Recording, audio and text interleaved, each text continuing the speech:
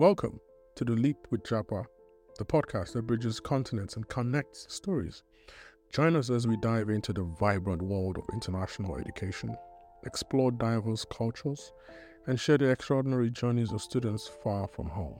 Whether you're dreaming of studying abroad or already embarking on this adventure through other means, Leap with Japa is your companion in navigating the exciting, challenging, and transformative world of global education.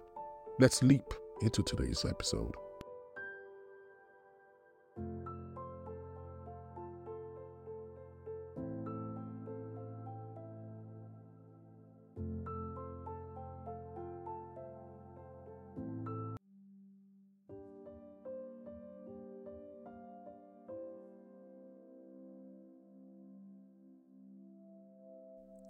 Hello and welcome to another episode of Leap with Japa. I thought so far long about how to start the next episode, and I thought it would be a great idea to discuss understanding the visa, the US visas.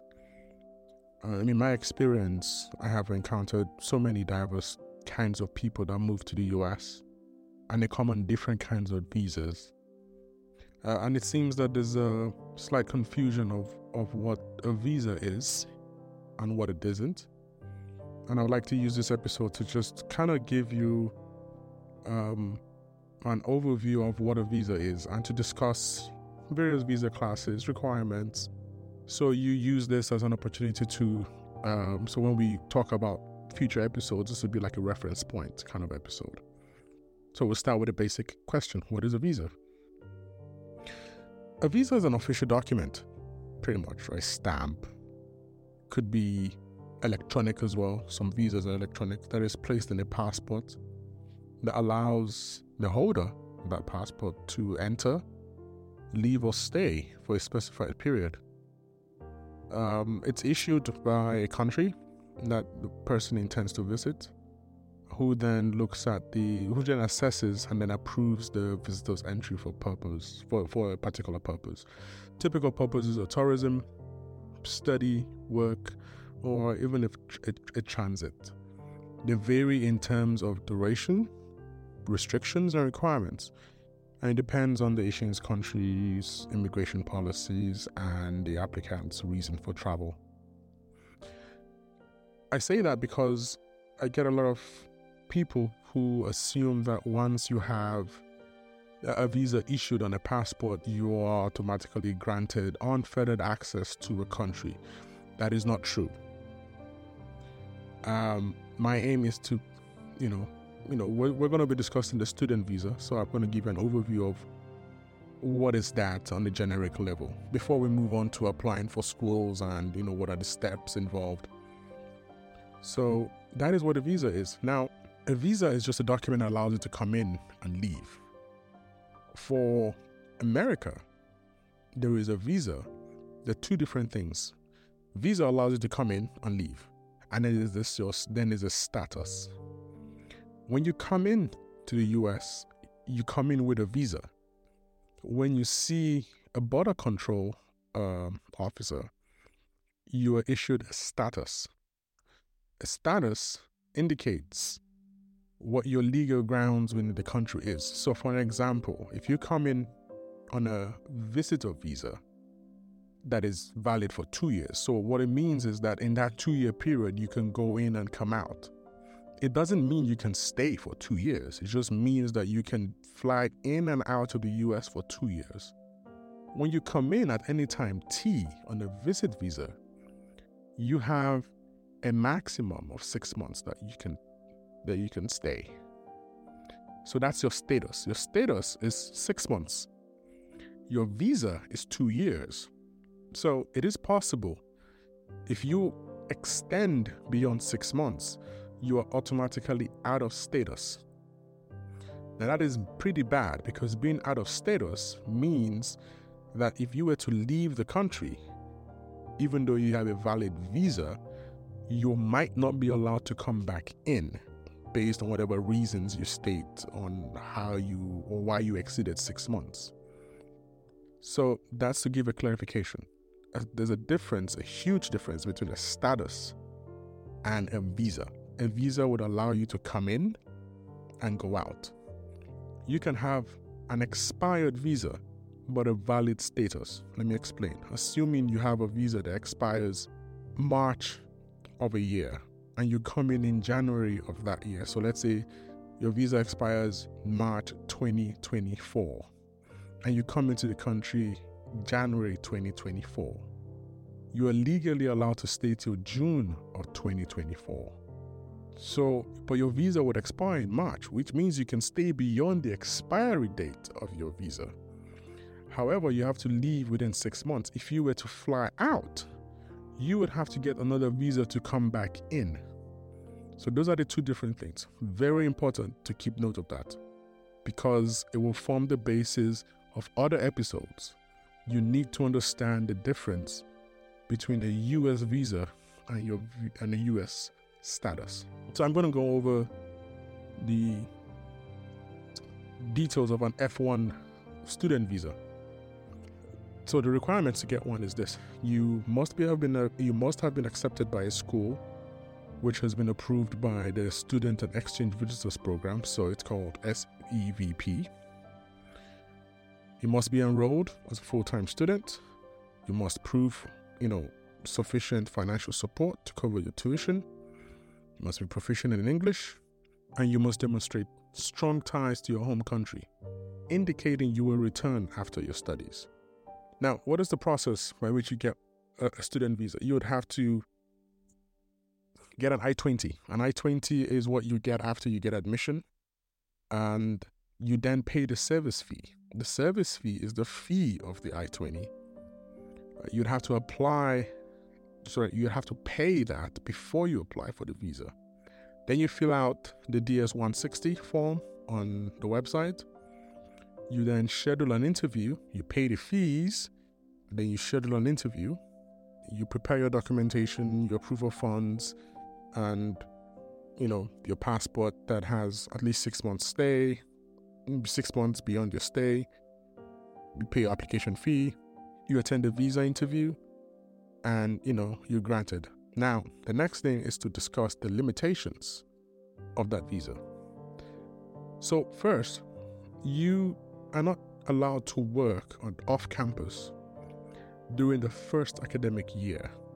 So you cannot work outside of campus. However, you would need an authorization to work on campus from the designated school official, which is the DSO. After your first year, you can then work in companies. So you can work during the summer using your CPT, and you can also work on the OPT, but we're going to discuss that in future episodes. This is just to give you an understanding of this particular class of visa. Duration of stay. Now, based on what I just said about length of stay and a visa, when you come in on an F1, you were stamped. Remember, the visit visa, you can only stay 6 months. On the F1, you were stamped duration of stay, which is DS, which means as long as you maintain your student status, you are allowed to stay. Again, to maintain your student status, you must be enrolled full-time.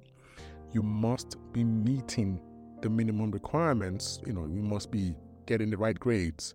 So you have to keep your status in order for you have to keep your status as a student in order for you to keep your status to remain in the country.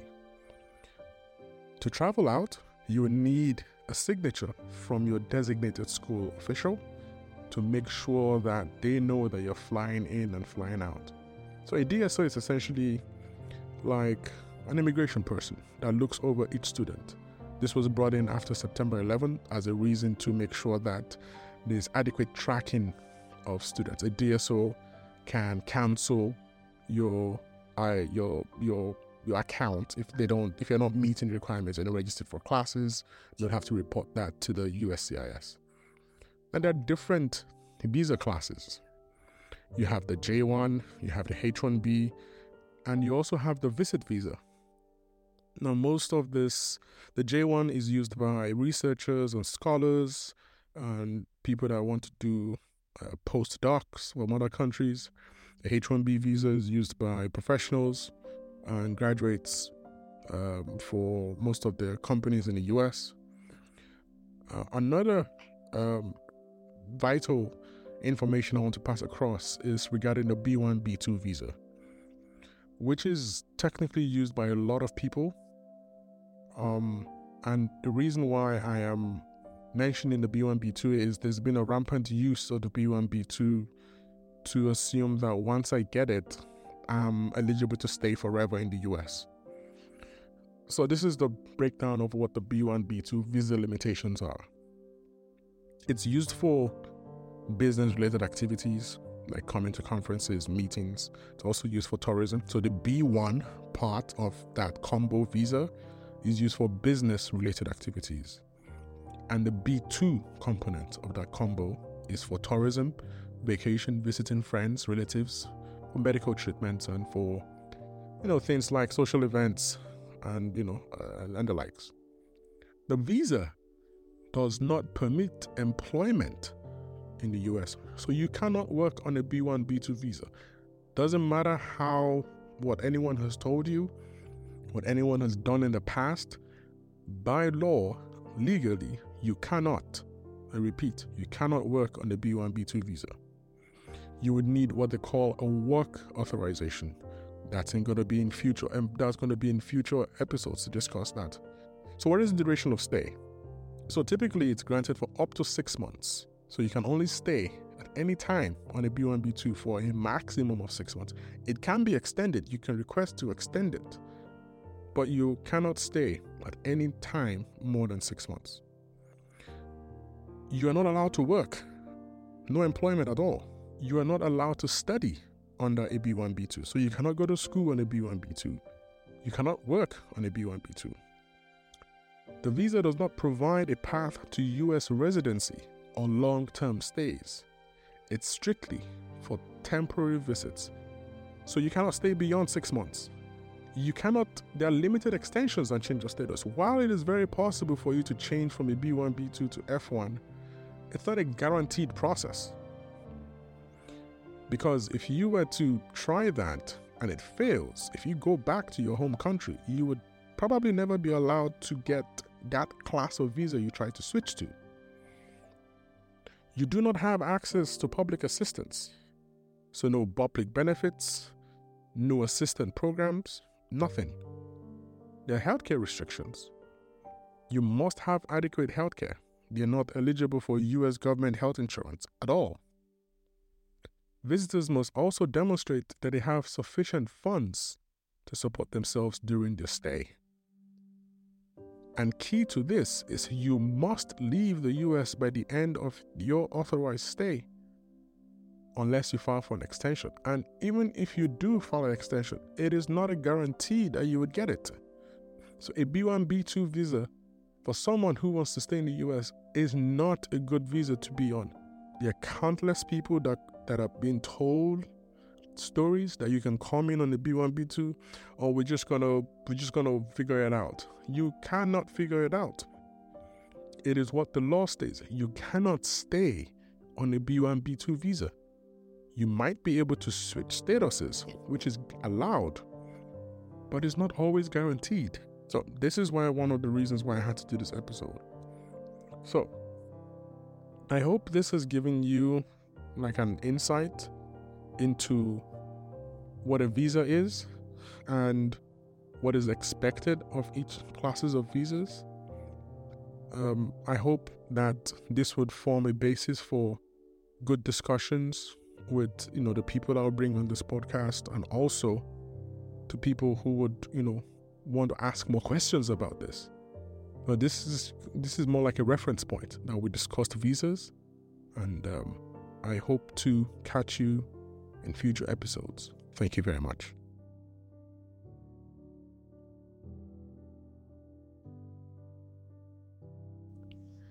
Thank you for tuning into this episode of Leap with Japa. I hope it brought you valuable insights and stories that resonate with your journey. If you have any thoughts to share, questions, or want to send a voice note with your feedback, please visit our website at leapwithjapa.io. You will find a contact form there, I would love to hear from you and feature your voice in a future episode. Don't forget to subscribe to the podcast on your favorite platform, some of which are Apple Podcasts, Spotify, iHeartRadio, or Player FM. Your subscriptions and reviews help us grow and reach more listeners, and I truly appreciate each one of them. Also, check out our merch store on deepwithjapa.io website for some cool t-shirts and hoodies. Perfect for showing your support for the show. Stay tuned for our next episode, where we'll dive even deeper into the experiences and challenges of international education and careers. Until then, keep leaping forward, and thanks again for being part of the Leap with Japa community.